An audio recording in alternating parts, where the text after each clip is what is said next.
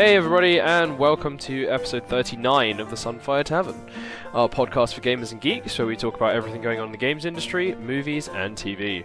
With me, Ollie, and my co-host Clark, discussing the hot topics from the week. Follow us on Twitter and Instagram at Sunfire Tavern, and listen to us on SoundCloud, iTunes, Spotify, and Google Podcasts.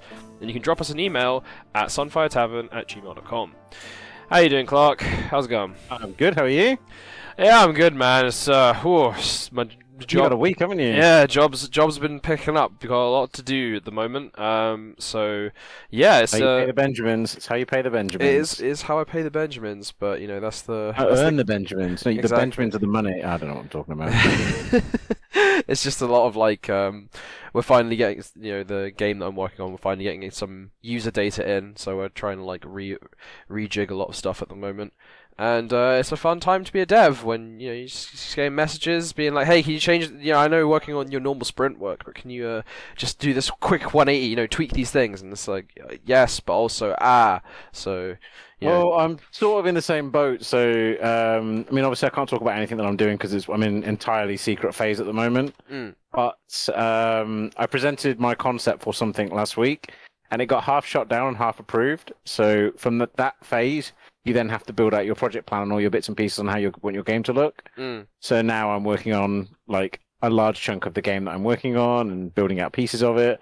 And my workload has suddenly just gone through the stratosphere. I'm busy all the time now. Yeah, it's like a combination of basically going out more, going into the office, vaccines, all this other stuff, social life, plus the work. It's like, oh god, it's just like everything's coming back, Oh, the world's coming back, and it's coming back fast. Yeah, it's coming back real fast. But yeah, it's all good. I've had apart from that stuff, my week's been pretty good. Well, why don't you take us through the agenda? I'll help you get through it this week. Definitely. I am still transitioning into podcast mode in my brain. So we've got the agenda for the week. We've obviously got the usual what we've been watching and playing. We've got the Steam Summer Sale. It's going on right now. It is. We've got Monster Hunter Stories 2 is actually not terrible, as a point here from Clark. Then we've got Nintendo's finding leakers $150,000 each for leaking Sword and Shield content early. And then we've got our Nostalgia Bite about XCOPY and the early piracy world. Yeah. I would like to figured following on from last week when we talked about Code Wheels, we could probably talk a little bit more about the piracy side of things. Yeah, oh man. Actually, I know we should be talking about what we've been playing and watching, but what I've been listening to a lot of Keygen music since from last week. Oh man, the whole lot, I think. Yeah, this is so good, man. Yeah. Well, I found the old Pinball Dreams one, which I thought was again part of the game, but it really wasn't.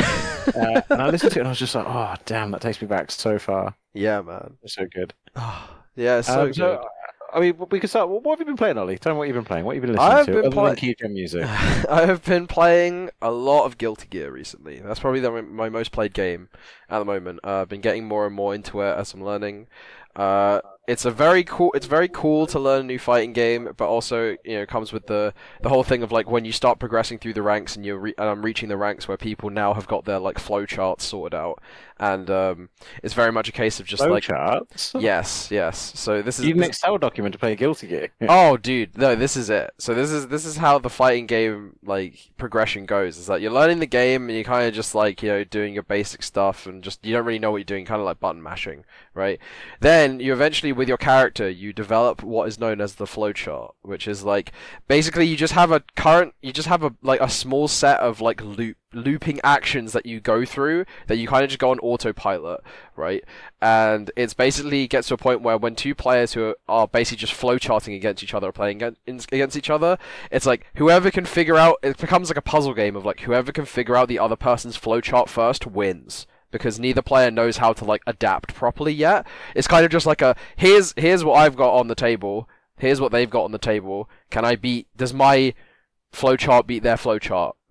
If it does, then you just win automatically. Because I don't know what to say to this. This sounds weird. Oh, dude, it is weird. It's like a progression through fighting games. Eventually, you get to a point with fighting games where you can start you know enough about the game and enough about matchups where you can start adapting and actually applying strategy and stuff like this. It's the best thing I can do is imagine you're playing chess against someone, right?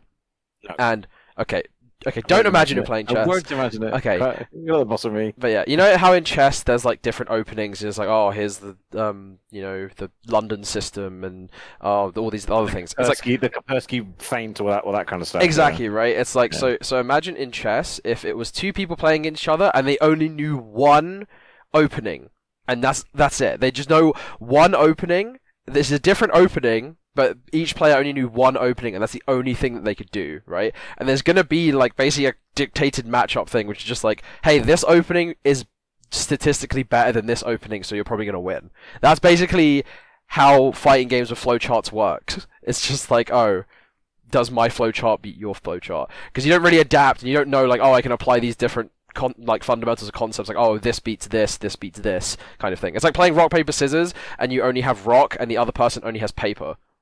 That's it. And you don't, and you can only throw out rock. That's it. You never switch. That's basically horrifying. Yeah, but that's like basically what like mid-level fighting games is like.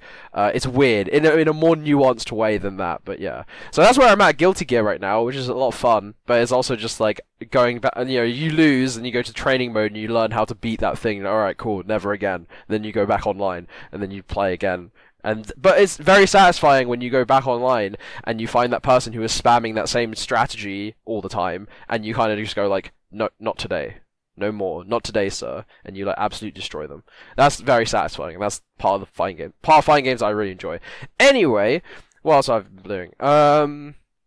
Yeah, usual like League of Legends. But yeah, I've just been kind of going out a lot recently. Actually, so now you say that, I've been playing Wild Rift. You're playing the mobile one. Yeah, how are you finding it?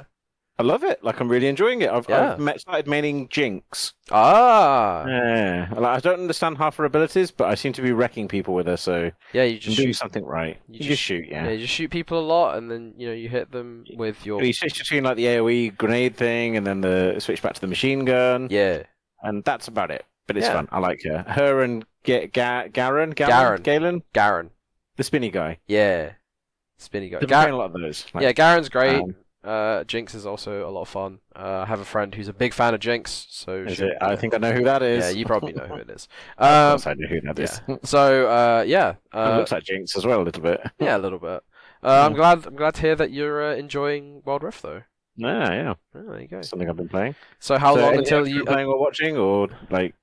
I need to catch up on the latest episode of Loki. I'm actually going to watch that immediately after this episode of the podcast. So I don't have anything to say on episode 3 of Loki. Episode 3 is the latest episode, right? Yes. Yeah. I think 4 comes out very soon. If I say they were on a train, does that make any sense? No, they were in a supermarket. It was basically what we discussed last week. Right, okay, they're in the supermarket. I couldn't remember where we'd left off. Yeah. The next episode is all about a train. Okay, excellent. So I'm gonna watch that in literally after we're finished this episode. Yeah, you'll enjoy it. I enjoyed it. Like it's like WandaVision. Like it's slow, but it's definitely going somewhere. Like, it's cool. Yeah. And this one kind of reveals a lot more about the storyline, but it's more exploring Loki's personality in this one, I think. That's cool. But you'll see. Like when you watch, I won't spoil it. Cool. I guess I could go on to what I've been watching and playing this week. Yeah. What have you been up to, Clark? So I've been playing Breath of the Wild, which is weird. I finally got hold of a kind of a cheap digital copy of it, and I've always said like if I can find it for under £30 digital, I'll buy it again. I did through a series of vouchers and weird like checks that I had to go through to get it, but I got it for £30. Excellent. I've really been enjoying it. Like it's really chill. It's a great game. Can't fault it. But I've also been playing a bit more of Valhalla because I realised I left that halfway through. Do you mean Valhalla? A bit more of... Sorry? Oh, do you mean Assassin's Creed Valhalla? Assassin's Creed, yeah. Okay, Assassin's Creed. Yeah. And then a little bit of Phoenix Rising, Immortals, whatever the name of that game is. Immortals, Phoenix Rising. Yeah, so just kind of catching up on my old stuff and trying to complete a few things that I've left half done. Yeah. How are you finding playing both Breath of the Wild and Immortals at the same time? Really hard. Yeah. Because they have like inverse controls. Oh, so like one set of controls is almost the exact opposite of the other. Christ. So yeah, I've had to focus on more Breath of the Wild than Immortals Phoenix Rising or whatever it's called. Yeah, I think that's But the funny part is, so here's something interesting: is I've 100%ed almost Breath of the Wild years ago, and I'm playing it now, and I'm discovering stuff that I didn't even see before, and I'm learning stuff that I didn't know about before. Yep. That game just has infinite scope for learning. I think. Yeah, there's always it's got a something lot. new. Yeah. Like I learned, I mean, I had all the amiibos when I first played it, and I'm scanning them all again, and I've only just learned that the Zelda amiibo can give you the light arrows. Yep. Which you can only get on the final boss of the game, and only use them on the final boss of the game. Wait, do you mean the ancient arrows, or do you mean the light Not arrows? the ancient arrows, the light arrows. Oh. Like the actual, the thing that you shoot Ganon with in the final encounter. Yeah, the bow. Yeah. Yeah, she has that. Wait, really? Yep. Oh. So she has like a low chance of you getting the Twilight bow, which has the light arrows on them.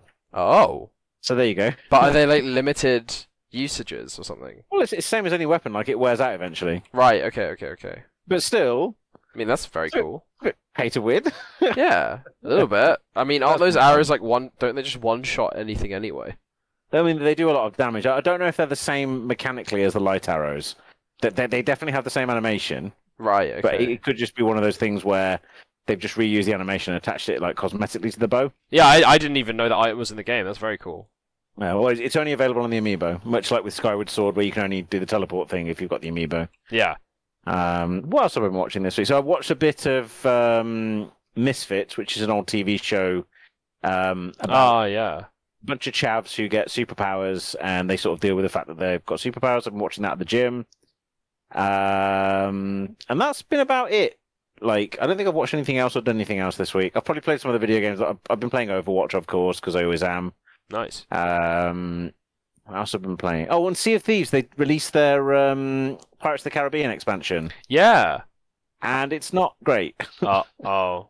It's very, very buggy. Like, really, really buggy. So we put it on hold until they fix some of the bugs, because there's a bug where you can't actually board your ship, which in a game about sailing the seven seas is kind of important. Wait, how does the bug stop you from? Oh, as in, like, can you not like? You just can't get on it. Like you approach the ship, you can't stand on it, and then when you do finally get on top of it, you fall through it. But what? Which is really irritating. How? So that's a fun bug. Okay. I don't know how that one managed to get through QA, because it's happening every time we play. I mean, It's not intermittent; it's every time. That's not good. I mean, I also saw that other bug where it was like something about a shark. Megalodon. Yeah. I sent you that video, didn't I? Yeah, shark. Yeah, shark. Just So like if you get stalked by the Megalodon, which is this big fish that stalks you every now and again, and you go through the portal to the storyline at the same time, it just comes through with you and flies around in the air. And It's massive, this shark is. Yeah, and then it just like still hits you, right? While it's still like still coming does damage. down. Oh But it becomes like impossible to kill because you can't hit it in the air. Yeah. Some bugs are great. So yeah, that's what I've been doing this week. That's pretty much it. And then, of course, I've caught up with Loki, but we can catch up on that one next week. Yeah. Actually, wait, slight aside on the topic of bugs. Like, one of the funniest bugs I ever saw, I think it was in the Outer Worlds, or at least I read like a full Twitter thread on basically how people used to how the QA process for this bug. And basically, the bug report that came in was basically that just like some of their characters were just like some of like the important NPCs, story NPCs, were just dying randomly, like in like the player ship, like on like the hub world. And basically, what it turned out was that when you entered a cutscene of talking to someone, so basically some triggers got turned off, and one of those triggers was for an NPC to stop climbing a ladder. So what would happen is that if an NPC was climbing a ladder when you started like talking to another one, like a cutscene or something like that, they would keep climbing, like up, as in like they physically could not stop climbing, so they just keep climbing higher than like the top of the ladder, like they just keep going like into the sky, like into space, essentially, right? Just keep climbing, and as soon as the cutscene ended, it would tell them to get off the ladder, but obviously because they're suspended really high in the air, they just fall down and just die from gravity. So like and it's just, you know, these kinds of bugs are just hysterical. Just like, you know, just like you really don't expect these things to happen, and then suddenly, oh yeah, you can't, you know, your NPC can't get off a ladder anymore, and so they just climb into the heavens, you know, just climb straight into the sun, essentially. Like, well, that sounds fun. Yeah, it's so good. Like, okay, well, I mean, that's what I've been playing this week. So yeah. What was our first point? Was it the Steam sale? It was the Steam sale. Steam Summer Sale. So there's a Steam sale on. Yes. Okay, cool. Yeah, that's it. Point. So next agenda Yeah. point. No. Have you picked up Have you anything in the been- Steam sale? No, because my problem is that I own pretty much everything on Steam now. Yeah. There's very little like big stuff that I want to buy because my backlog is sentient now. So like It's sentient. it's become sentient. There's so much of it. Like for example, I bought Horizon Zero Dawn a few weeks ago, the complete edition. Mm-hmm. Played like 20 minutes of it, and then again moved on to another game. Like I really need to start focusing on games again. Oh. I think the problem with lockdown is it made it so that like Yeah, time. my attention span was so weak because I just felt like I had infinite time. And now that the Ides of March are starting to remind me that, like, death is coming eventually. Because, I'm getting old. I'm in my late 30s? Mm. How old am I? I can't remember how old I am. But I'm getting old, so age is starting to catch up with me and remind me that time is limited and I have to complete all my games. Yes. So that's what I'm doing at the moment. I'm going through all my games just before I die in my 90s or 100s or however old I get. Mm. I don't know how old I'm going to be. So yeah, that's where I am. But yeah, so I don't know. Have you been tempted by anything in the Steam sale? Anything that's kind of standing out? I mean, I had a brief look, I think, yesterday, and like you, I own most of the games that I wanted to play. I already own. But like when you have expendable income, isn't it? yeah, exactly right. So there are some games which I've there's a few games which I've seen on Steam or seen on YouTube and thought about buying, but never really found the sort of motivation to buy them. But the other thing is it's money is not the problem. The sale doesn't solve my current problem with games. It's time. I need a Steam sale for time. You know what I mean? Can I buy an extra day in life? So for me, I just need to be able to buy the Focus to play them now because I keep buying these massive games, get halfway through them, and then get So for example, I found a really good deal on Skyward Sword. Yeah. So I kept saying, Skyward Sword is not a great Zelda game, but if I can find it sub 30 quid, I'll buy it and I'll play it on the Switch and I'll give it a chance because I'd like to complete it, find out what that story's all about. Found it for under 30 quid on doing this deal where you have to buy it on eBay through the official stores like eBay Outlet, and then you have to use your Nectar card to register and do all this other stuff, and then you get a voucher off your Nectar card, not using your Nectar points, you just get a voucher. Wait, what? And it brings it down from £59.99 down to £28. So there's a website called Hot UK Deals where these people kind of just focus on how to get things really cheap. Yeah. And I love it because I love bargain hunting and I like vouchers and all that kind of stuff. I'm into it. Yeah. So I did it and I was like, okay, 28 quid for Skyward Sword. But now I've bought it, I'm like, I still don't think I want this game. Yeah, exactly. What? Yeah, I'm glad that I'm at least at the point.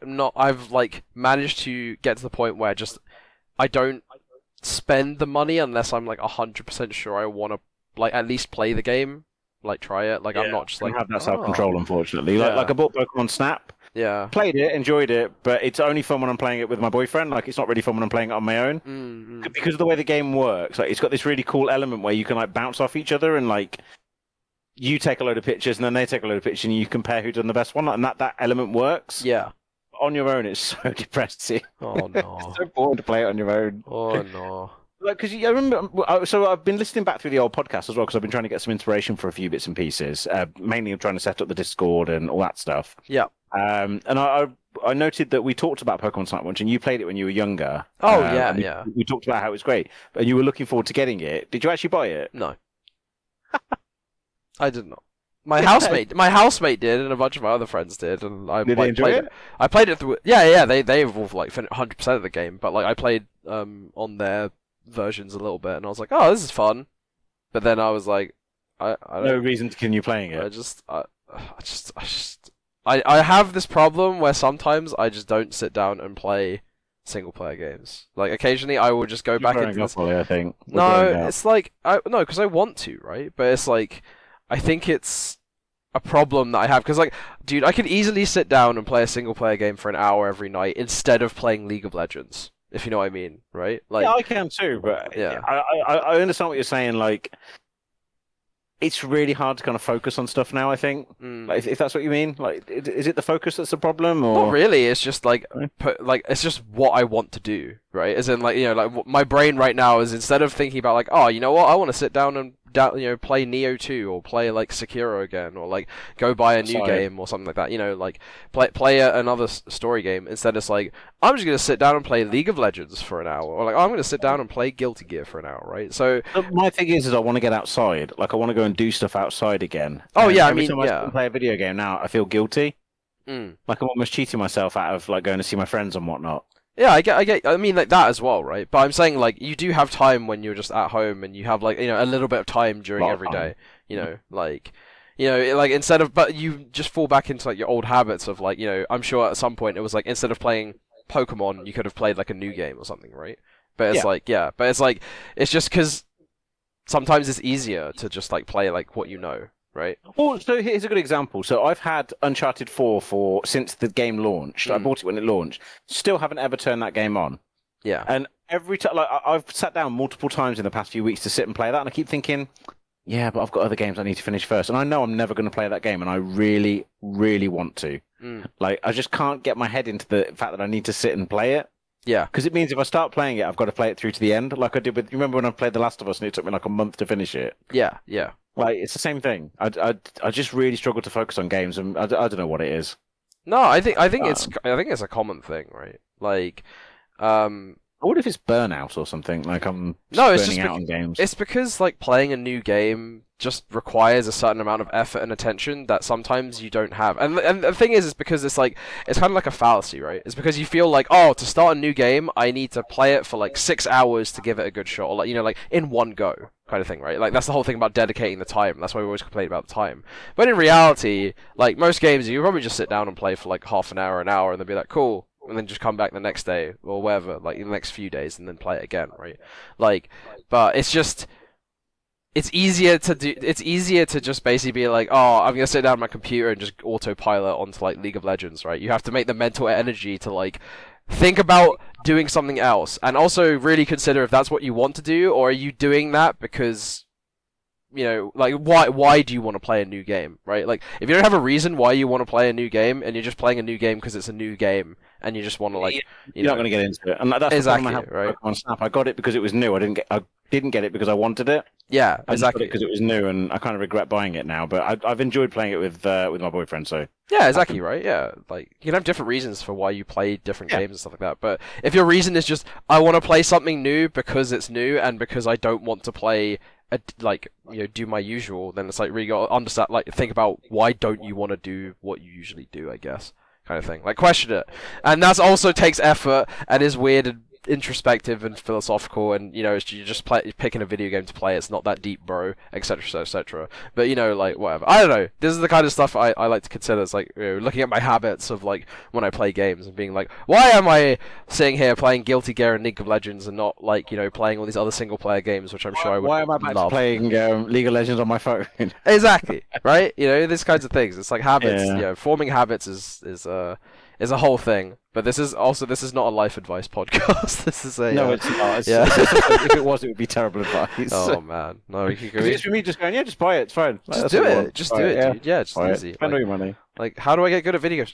Just get good, dude. Just get good, like GG. Yeah, that's it. Easy. Yeah, exactly. But yeah. So in the Steam, so to summarize the Steam Summer Sale, nah, I haven't really bought anything. But I guess going off of Steam Summer Sale as well, there's another thing that I've been reading in like different forums of like things. It's just like I think a lot of people are getting really burnt out with indie games, and it's kind of sad because like they're like so many of them. Yeah, they're like, oh, let me go look at the indie game list, and then there's the common trope or the meme of basically being like, oh yes, a bunch of pixel platformers, a bunch of pixel roguelikes, a bunch of they're not necessarily very high quality either. Yeah, or like basically there's just like I think more and more people are starting to feel like we need it's hard, like we need some kind of like more original, like more weird original stuff, but obviously it's harder and harder to get that, right, as time goes on. Like you remember when Battle Royale came out, and then now there's Battle Royale everywhere. Battle Royales, right? Yeah. We need someone to find the next Battle Royale, which is finding the next. I mean, I thought Auto Chess was going to be that. Yeah. Wasn't at all. Flop like a fly in the cupboard. Like no one cared about Auto Chess. And I'm looking forward to the next thing that is on the kind of level of like Battle Royale. Yeah. But the problem is no one is taking a risk at the moment. Games companies are really not putting in effort. They're not trying. I said they're not trying. That they're sort of going through the motions. I guess so. I mean, that's AAA, right? I'm talking about I'm talking about indie games, right? Like where like you don't a lot. It's I guess it's kind of like a stereotype for in like at least I imagine when you're making an indie game, like you have like some kind of original or cool idea or some kind of like unique innovation or take on like a type of game, right? Instead of just being like, oh, I'm just gonna make this game that already exists. That's it, and then not change anything, which I think Yeah, well, in fact, feels like, which I think feels like is like what's kind of happening. Like, there's trends in like indie games now of like what people are making, and it's like, and I guess maybe it's a bit reductionist of a lot of people to basically be like, oh, this game is just Undertale plus X, or like, oh, this game is just a different shade of Slay the Spire, right? So saying that, I just did a presentation where I tried to effectively present a game that exists already, and the guy receiving the presentation went, "No, that's just a copy," and I was like, "Ah, fair point."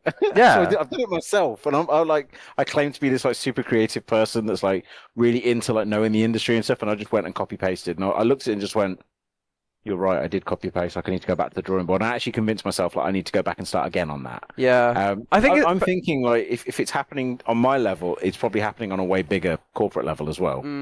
But like, I guess also from a dev perspective is that like these games which are like the sort of okay, let's take the stereotypes that people always meme on, which is like oh, it's a walking simulator game which is about depression, or like oh, it's a visual novel that has some weird twist to it. Oh, it's a pixel platformer. It's like, or oh, it's a roguelike. It's because like as an indie game developer or even as a developer, those games are actually relatively easy to make, or like they're on the easier scale of things in terms of like to make as like a smaller team, which is probably why there's so much more of them and less of like the 3D games or multiplayer things and all these other things, and that's why those ones kind of like stand out more because there's less of them and they're harder to make, right? Whereas like like it's pretty. So it basically just makes it really hard for like these like new games to break out because there's so much stuff to get through now. I guess I know this has been a problem for years and years, but it's just like I see it more and more coming up. Like especially I guess whenever Steam sales come around, and you just look at like all the indie games that are on sale, and it's like a lot of these games just look very similar.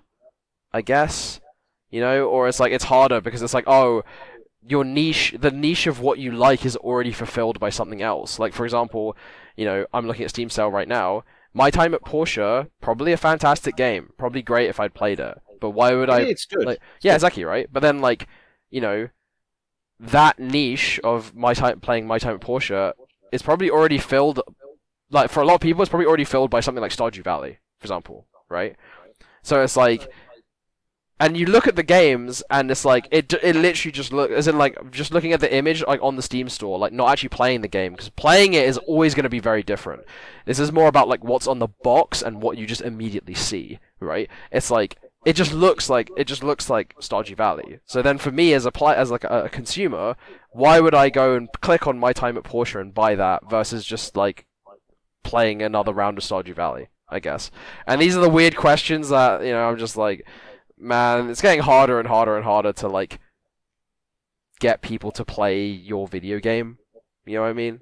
Like, or like as an indie game developer, it's harder to like, really stand out. And I guess that's just naturally going to happen with like market saturation. But it's just kind of a bit like I don't know, I guess I'm just having a bit of a rant or a moan. Like, I don't know what the solution is, or like, I'm not saying a message to indie game developers. And I'm sure the people who are making these games, there's a lot of love and attention that goes into them. That like, and of course, I'm sure if people sat down and played them, they would see more of the nuances and be like, oh, of course this game is way different from Stardew Valley because it has all these like smaller mechanics which are harder to like sell. I got into Stardew Valley. Yeah. I was forced to play it. I sat down. I was like, no, it's crap. It's like all those other stupid games that are rubbish. And it's like, oh, it's just Harvest Moon, whatever. Then hundreds of hours later, I'm like, okay, maybe I do like this game a little bit. Exactly, right? And it's like really hard because I watched there's a really good YouTube video by I think a YouTube channel called Reykjavik or something like that, talking about like how do you sell what's on the box kind of thing, and it was talking about all these different games, where it's like also So we're sort of in a world now where there's no shop front anymore. So how do you sell that product to someone when there's no like, you can't physically go into the shop and pick up the box. Yeah. Like, you can't talk to the shopkeeper and stuff and get sort of convinced into buying something. You have to convince yourself to buy it now. Like, you're your salesman. But then we've also got the algorithms and all the other bits and pieces that are kind of guiding us towards all these different sales and things. Sorry, I didn't mean to interrupt. It's just no. I think that's adding. Yeah, it's fine. Yeah, but carry on. Sorry, I was just being really rude and Oh no, I mean, I do like that's the end of my rant. This is kind of just basically being a bit like like 10 minutes. Yeah, I know. Just how do we break through? How as an indie game developer do you truly break through, and how do you get your game into the hands of people? And Oh, unfortunately, the answer is you have to hire a very good publisher. Yeah.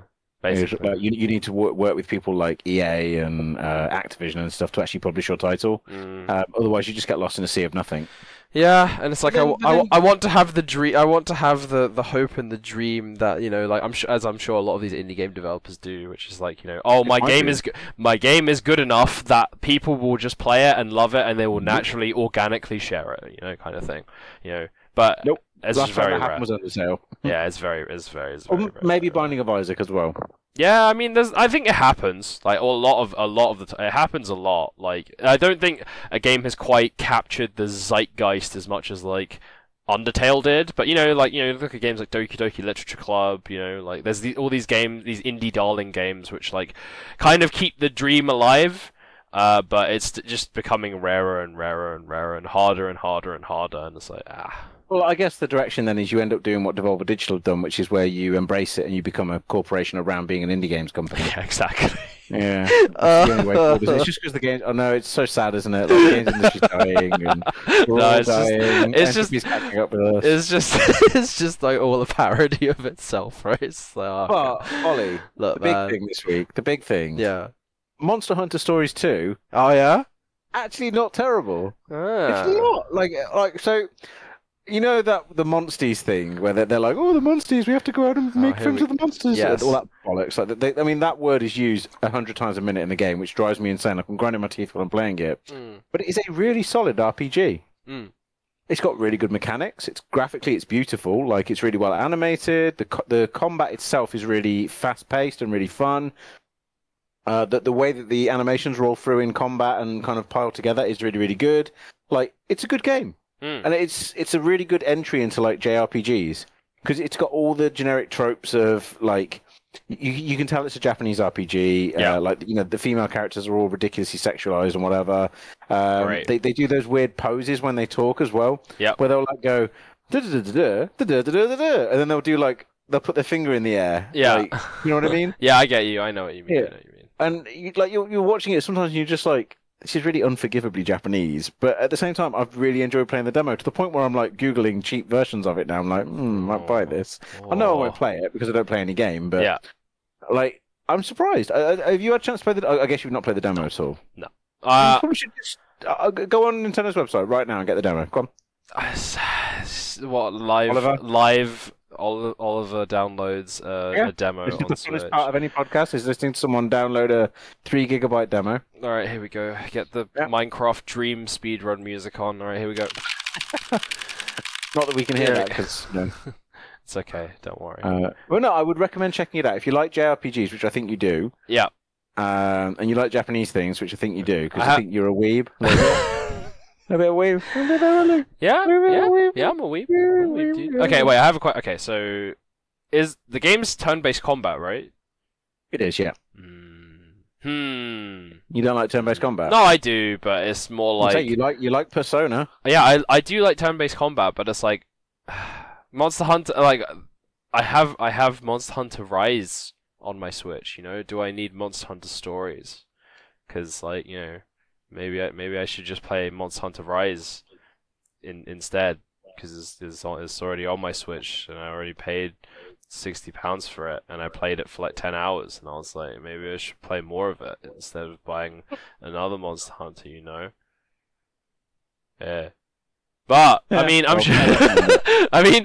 Look, I'm sure it's a fantastic game. I think it's a very different game to Monster Hunter Rise, right? As in, it's clearly more of a JRPG story-based kind of thing, just set in the Monster Hunter world, which I think which could be cool. Okay, I have a question: is the food good? It looks good. All right. Doesn't look great. Okay. Doesn't look great.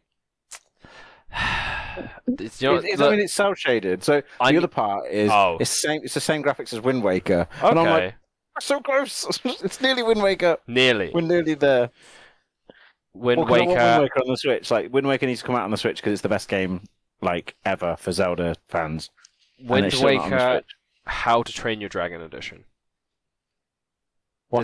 Is that what Monster Hunter Stories 2 is? Is it just Wind Waker How to Train Your Dragon Edition? The games are very different, but the style is very similar. Like the presentation is very similar. I'm not hearing no. You know, okay. It's a shame. It is, yeah. It's a shame. It's a shame game. Is Toothless? Can I have a Toothless? You know? Yes, you actually can. You really can have a Toothless dragon in this game. Oh shit. So the dragons that what you do is you go and explore little dungeons and stuff, and you get the egg at the end of the dungeon, which is like the layer beast. So you'll go in there and the beast will be asleep, and you'll steal an egg, and that egg can hatch into like a different variant of the monster, and some of them can have like weird mutations, like some of them can be toothless. That's kind of cool. So you can do that. Yeah, there you go. Okay. Being all sassy. No, I'm not being sassy. I was just saying, maybe. All right. You know what? Fine. Maybe I will give it a shot, and then just next give week... the demo a shot. Give it a go. All right, fine. And next week you'll be like, "Oh my god, I love Monsters! I love like Monsters!" Tattoo and everything. Yeah, that's it. But yeah, so that was my weird discovery of the week. Was discovering the Monster Hunter 2 Stories, the game that I was really. So I had exactly the same approach with Mario Rabbids, the first one as well. Yeah. Laughed at it, joked about it, said this is pathetic and one of the worst games ever. It turns out to be one of my favourite games of the last like 10 years. Okay, it was just so endearing and wonderful. I have a question. What convinced you, or what drew you to download the demo for Monster Hunter Stories 2 in the first place? It was actually the promotional art for it. So I was looking at the promotional art for a few things, and that popped up, and I was like, it does look nice. In fact, I watched a video by Arex as well. Okay. And he was doing his usual, like, you know, he's selling the game, obviously. Yeah. And I watched it, and I was like, this actually could be something I might enjoy. Like, because it's a JRPG, I like turn-based combat. The combat did seem quite simple, which I like. Like, I don't like it when the combat systems get really overcomplicated, which is why Advance Wars really attracts me as well. Yeah. I'm looking forward to that because it's simple and it's why Fire Emblem also interests me because the combat is really simple. I just hate all the chatting in Fire Emblem. Like if they got rid of all the story stuff and just kept the combat, it'd be great for me. Not for everyone else, obviously, because people love that game for the stories. Yeah. But yeah, it was an Arex video I watched. I just randomly went through YouTube and found a video and went, yeah, this looks good. Oh, that's cool. I mean, it's a demo. Like, what are you losing for downloading a demo? Yeah, no, I mean nothing. Yeah. You're right. But it's also really difficult to get people to download demos now. I know. I mean, I downloaded the Terra Nil demo the other day, and I still haven't played it. You liked it? I haven't played it. It's sitting there. It's a couple of minutes as well. That demo is like you'll play it for a couple of minutes, and you'll be like, okay, I understand this. I'm done. Yeah, I hit the download button as I was going into it, and then my Guilty Gear matchmaking popped, and I was like, ooh, and then went and played Guilty Gear for 2 hours. 6 hours later. Yeah, exactly. So, anyway, so we can move on in the agenda. Now, we're still on the topic of Nintendo, I guess. So, I didn't actually hear about this. So, Nintendo fined some leakers $150K each for leaking Sword and Shield content. So, what happened? Just before Sword and Shield got announced, 2 people leaked some early footage of the game. They leaked it online. Right, okay. And that was it. Oh. Like, right. That's literally it. Like, all they did was leaked a few pictures because they got hold of them early because the company's not very good at keeping hold of their content. So as a way of setting an example, they've decided to sue them. And this is them suing them for $150K each, which to any normal human being, someone who's like average earning or whatever, that's life destroying. Yeah. Like, that's literally life destroying. And I've got to say, this is an absolutely disgusting act from Nintendo. I think it's vile. Like, I understand they're trying to set an example and make people see these people as an example, but that to me is one of the worst things you can do to your fan base. Like, what do you think? Do you think they deserve it to start with, or like? Well, okay. Like, should people have their lives destroyed for leaking a video game, like some content of a video game? Yeah, probably not. Like, let's be real, probably not. Should they? Should the law be upheld in terms of people breaking a contract that they're like, hey, you signed an NDA, don't break the NDA. Hang on, there's no NDA. Okay. These are just random people that just got hold of the content.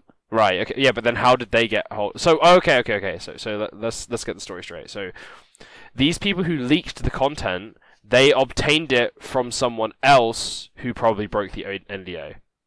So I'm going to read up on the article while we're talking. Hang on, because I'm just going to make sure I get my facts straight here, because I might have misresearched this one. Yeah. Let me just take a look. So, according to a report by Polygon, the defendants are required to pay the Pokemon Company $150,000 each for leaking photographs from the then unreleased game's strategy guide, which had been posted in a Discord chat in early November 2019. The images included new features such as Gigantamax forms of certain Pokemon. The Pokemon Company alleged that one of the defendants had taken photographs while employed by a company that had been printing the guides. The first defendant then sent the images to the second defendant, who subsequently shared them with a worldwide audience. Right, okay. Okay, and I'll just see if there's any evidence of that being true. So, if the evidence is true, I don't think maybe the individual should be fined, but that company the company that's printing the guides definitely has a responsibility. Yeah, has a responsibility and a contract, right, to uphold, and an NDA, I'm sure, to uphold, and they are the ones who should be fined or whatever, right? Yeah, absolutely. I can't argue with that. Whether that publishing company then decides to fine the person who did the act of the leaking, that's another discussion, right? As an employee of the company, whatever. Either way, it's I mean, look, should you have your life destroyed for this? Probably not. Should you leak this content in the first place when you're employed by a company and you're under contractual obligations, and also, you don't want to ruin the surprise for why are you ruining the surprise for other people? Should you leak that shit? Yeah, don't do that. Of course. I don't think so it's hard, right? What's acceptable? You can't really slap people on the wrist and be like, don't do it, and then people be like, oh, I'm sorry, and then do it again, right? At the same time, you don't want to destroy their life. So $150,000 is absolutely abhorrent. That is a disgusting amount to charge two random people for leaking a few pictures of a video game. Yeah. I would say 10 grand. Yes, all right. Absolutely fair at that point. It's enough to tell people you don't do this again. Nintendo don't need this money in any way, shape, or form. There's no damage has been made here. They don't need $300,000 from the general public. They make that in about 30 minutes of any kind of new game launch. Yeah. They don't need that money. So pulling out two people that have just been big enough fans of your content to leak something because they're so excited about doing it. Yeah, they want their 5 minutes of fame, whatever. But then destroying their lives as a result, I think that is a really disgusting act. Okay, yeah. That to me should be something that needs to get fined. What? Okay. There should be counteraction there. I mean, I agree with you from a moral perspective, but in terms of, okay, let's say because I agree with you, the Pokemon Company does not need fucking $300,000 from these two random people. Of course, hell no, they don't need that, right?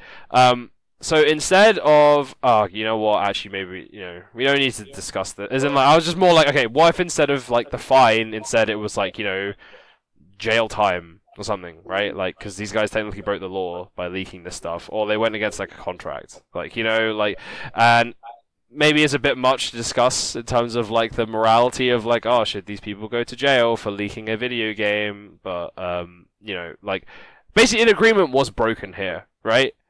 There has to be some kind of repercussion. What is appropriate, I don't know. But, I guess... Yeah, so on that, I just Googled... Please don't Google this. I want to ask you. I want to see if you can give me the answer. Okay. I just Googled the net worth of the Pokemon Company. Oh, God. In 2021. So you can give me a ballpark figure here, anything in the region of, what do you think it's worth? Understanding that Activision and stuff is worth, what? 8-10 million or whatever those companies are. These are the big games companies. Worth billion. Billion, sorry, not billion. Billion, not million. So, what do you think the Pokemon Company is? The Pokemon Company itself, what's the net worth? 100 billion? Actually, that's more than it is. It's 95 billion. Okay, yeah. $95 billion. Yeah, it's a lot. It's a lot of money, right? They don't need 300k. They do not. They do not need 300k, and that's why this is done as It's a statement. It's making right? It's sending a message. Yeah, it's sending a message being hey, actually, please don't leak our stuff. But maybe this is not the best way to do it. But you should people shouldn't. And if you break the law, they're probably should be some repercussion, but in terms of like what's appropriate, I don't know. This is getting like almost like I don't. Yeah, I guess I don't know personally. Like, and also I'm not one. I'm not the person who should decide that as well, right? You know, I'm not a lawyer. I had no idea that we were in that region though. Yeah. The Pokemon Company is currently the top biggest. Yeah, they're the biggest media right? franchise of all time. Yeah. Yeah, they're the biggest. Do you know what the second is? Disney? No. Who? Disney's fourth. Disney's fourth? Yeah. Who the hell is second?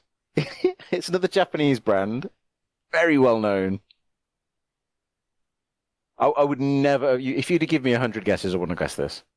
Media company? Oh. I mean, it's going to be like some kind of big brand, right? Or they have some kind of big brand. It's a brand. Absolutely a brand. It's not something like something like Hello Kitty or something. It is actually Hello Kitty. Yes. Okay. Yeah. Think about what's like big. Yeah. Like, this is insanity. Yeah, man. Like I'm these are this big website now. Like I'm doing some research. Yeah, man. These are like big companies, right? As in, like, you know. But yeah. Do you know what's worth more than Mickey Mouse though? Is this number 3? Number 3. So Mickey Mouse is number 4. Media companies, right? Yeah. Christ. It's another Disney franchise. Oh, it's a different. Oh, is it like Star Wars? It's Winnie the Pooh. Wait. It just doesn't make sense to me. This is Hold crazy. a second. Why is Winnie the Pooh counted as a separate entity? Wait, it was Winnie the Pooh its even? own franchise. Oh. So it's the top 25 highest grossing media franchises of all time worldwide by total revenue in US dollars. This is. Okay. Oh, so it's the actual franchises themselves. Yeah. Right. So is fourth Mickey Mouse, not just Disney? Mickey Mouse and Friends. Ah, okay, yeah. Okay, that makes more sense. I thought you were like Winnie the Pooh. I thought you were like Winnie the Pooh makes more than the whole of Disney combined. I was like, what? What? But little shit bear. Yeah, exactly. Yeah. That's fun. I've learned some stuff today. Yeah. But I guess, I'm conscious of time as well, and obviously because this week has been a quiet news week, we could move on to our nostalgia bite. Which is talking about XCOPY in the early piracy world. So, Ollie, do you know what XCOPY is? I thought I did. I probably don't, but it's just a piece of software from when I was younger that was very easily available. For some reason, it was everywhere, and it was the piece of software used to copy a floppy disk from disk A to disk B on one floppy drive. So the original restriction was that you needed 2 floppy drives to copy a disk. Right, okay. What this did was obviously store the information temporarily on the computer while you changed the floppies over and put the blank floppy in to write to it. I can't believe that there was a time in the world where you needed a piece of software to do that. Absolutely. I come from a time where you needed a piece of software to have sound coming out of your computer. I mean, you needed to install a sound card. Yeah, but like, is in just the idea of like, I mean, you're just holding memory. Like, you know, like this XCOPY thing is it's literally like it's just a hard drive. Well, yeah, but if you think about the evolution of computing, it's all just a collection of all of these manual processes that have just become automated. That's what Windows is. Right. Oh, okay. Here is my like, you know, I have a computer science degree. Here's my guess as to why XCOPY existed is because like computers at that time probably didn't have enough hard drive space to like store the information that would be on a floppy disk. So the floppy disk was like, you know, when they put it into your computer, you were just reading off of that like directly. Like you didn't copy anything into memory, right? The RAM was like tiny. Not even megabytes. Like it wasn't even megabytes of RAM. Yeah, it's tiny. You would get like a 1 megabyte RAM extension. Yeah, I mean, how big was nothing? How big was a floppy disk? It was like 16. 1.44 meg. Okay, so it was at least one meg. Okay, yeah, 1.44 meg. I thought it was like 32 kilobytes or something like that, but no, that's way too small. No, that's 5 1/4 inch, I think. Oh, okay, yeah. Man, I'm talking about like 3.5 inch floppies, not 5 1/4 inch. So the 5 1/4 inch are the black giant squares that literally were floppy. Yes, yeah. And the actual floppy disk that I'm talking about are the plastic things with the slidable thing on the top. Yeah, I remember. Yeah. Okay, wait. You used to break them by sliding those things off. Here's a dumb question I have for you. What did the slider thing on the top of floppy disks actually do? it protected the exposed part of the disc from magnetization, from demagnetization. Sorry. Right, so you'd So slide it to like when you were transferring it around, but no, then no, you'd... you have no interaction with that at all. The computer does the sliding. So Oh. you put the disc in, and it slides that metal thing over, Oh. revealing the disc bit of the floppy disk, so that Right. the iris can read it. So people who used to move those things were just breaking their floppy disks. Well, yeah, but I mean, you did it all the time. You would sit there playing like Monkey Island with its 11 discs, and you'd be flicking one of the discs Oh at yeah, I mean risk. like as a kid I used to do it all the time, and now I'm just in retrospect I was like, oh shit, I probably just You were ruined a bunch. destroying your disc, is what Yeah, you're I doing. was Yeah. destroying a bunch of my dad's like floppy disks. Yeah, shit. But so this was the early world of piracy. Like this is where people didn't know that they were committing piracy. Yeah. I remember like we used to have. So I grew up in Nuneaton, and then just up the road was the town that most people probably would have heard of, which is a town called Coventry. And we used to go once a month to Coventry to this guy's house that had just stacks of blue discs in one of his rooms. And my pocket money allowed me to get what was it, 5 discs a month. So that's 5 games, 5 Amiga games. Mm. My dad had obviously found this guy at a car boot sale or something. I didn't know it was illegal. So we'd turn up and I would just pick 5 games. And I remember I had to save up for 2.5 months to get Monkey Island 2 because it was on 11 discs. Oh my god. So, like, we went to this guy and I was like, I really want Monkey Island. He was like, oh, that's an expensive one. That's going to cost you. And I was like, how much is it? Like, counting my little pound coins in my hand. And he was like, it's going to be £11. I was like, I've only got 10. And he was like, it's going to be 11. I was like, I've only got 10. And he was like haggling over £1 Oh for my a copied God. disc. But this is it, is copied discs were like super readily available. Yeah. You could get them. People were selling at car boot sales and stuff, and it was really easy to get because people didn't know what piracy was at this point. And this was obviously before Napster and all that stuff. So Yeah.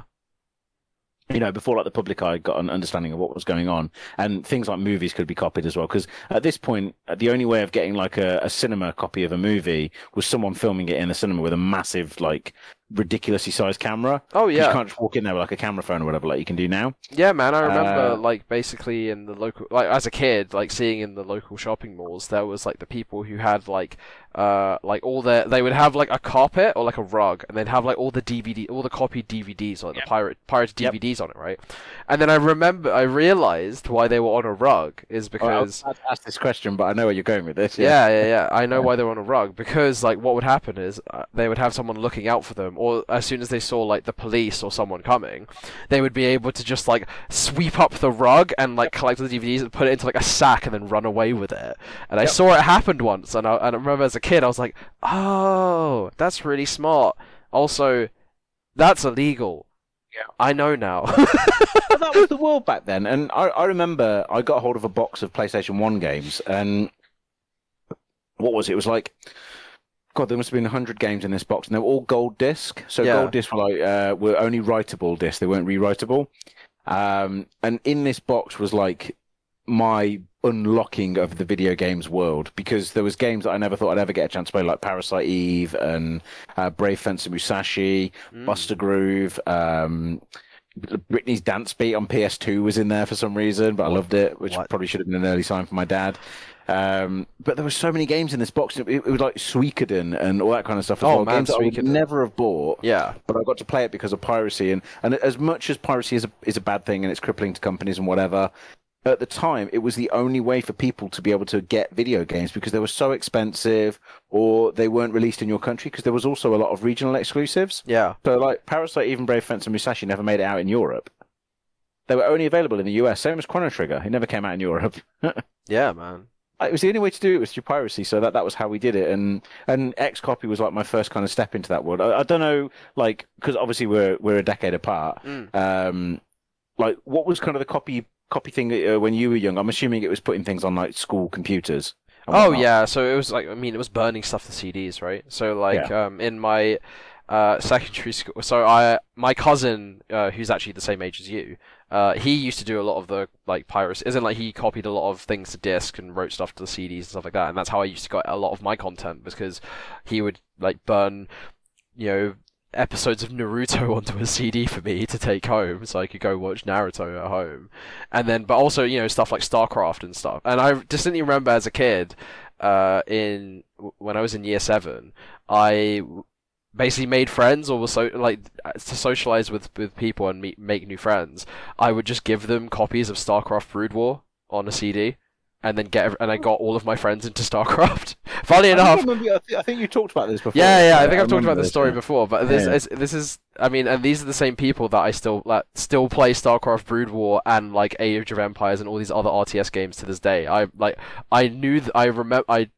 basically made friends with them by giving them copies of StarCraft Brood War. It's like my first interaction with them. I was the dealer. I was in year 7. I was a pirate already. You were a pirate. Yeah, this is it. But you know what they say. Is it Yaha Fiddly Dee? You are a pirate. No, it's Yaha Fiddly Dee. Do what you want because a pirate is free. Yaha Fiddly Dee. You are a pirate. Yeah, exactly. And then so yeah, that and the rest of the song. Like. God, Lazy Town. Great memes. Memes. So that was it. I used to get most of my games through piracy. Like as a kid, my cousin would just give me all these games, like for free. And I was like, oh, how did you get Duke Nukem, Unreal Tournament, all these old school PC games? Like I just had pirated copies of all of them. A Japanese game with a title that's also written in Japanese. Can I interest you, sir? Oh, like honestly, might be. Honestly, I don't. I mean, this isn't even. I guess this is not really. This isn't really piracy. Maybe this should be a different nostalgia bite. But the whole the 500 games in one cartridges you would get. Oh my god! Yeah, like that was so bad. My grandfather, when he used to come from overseas, he knew I had like a Game Boy Advance or like a Game Boy, and he used to just buy these like 501 pirated cartridges from overseas. So that's how I would experience some of these like older, like weirder, Eastern titles through these games, but also just had like loads of really bootleg versions of like Mario and stuff like that. Like dodgy reskins of Mario. Oh yeah, yeah. They were fantastic, man. They were so funny.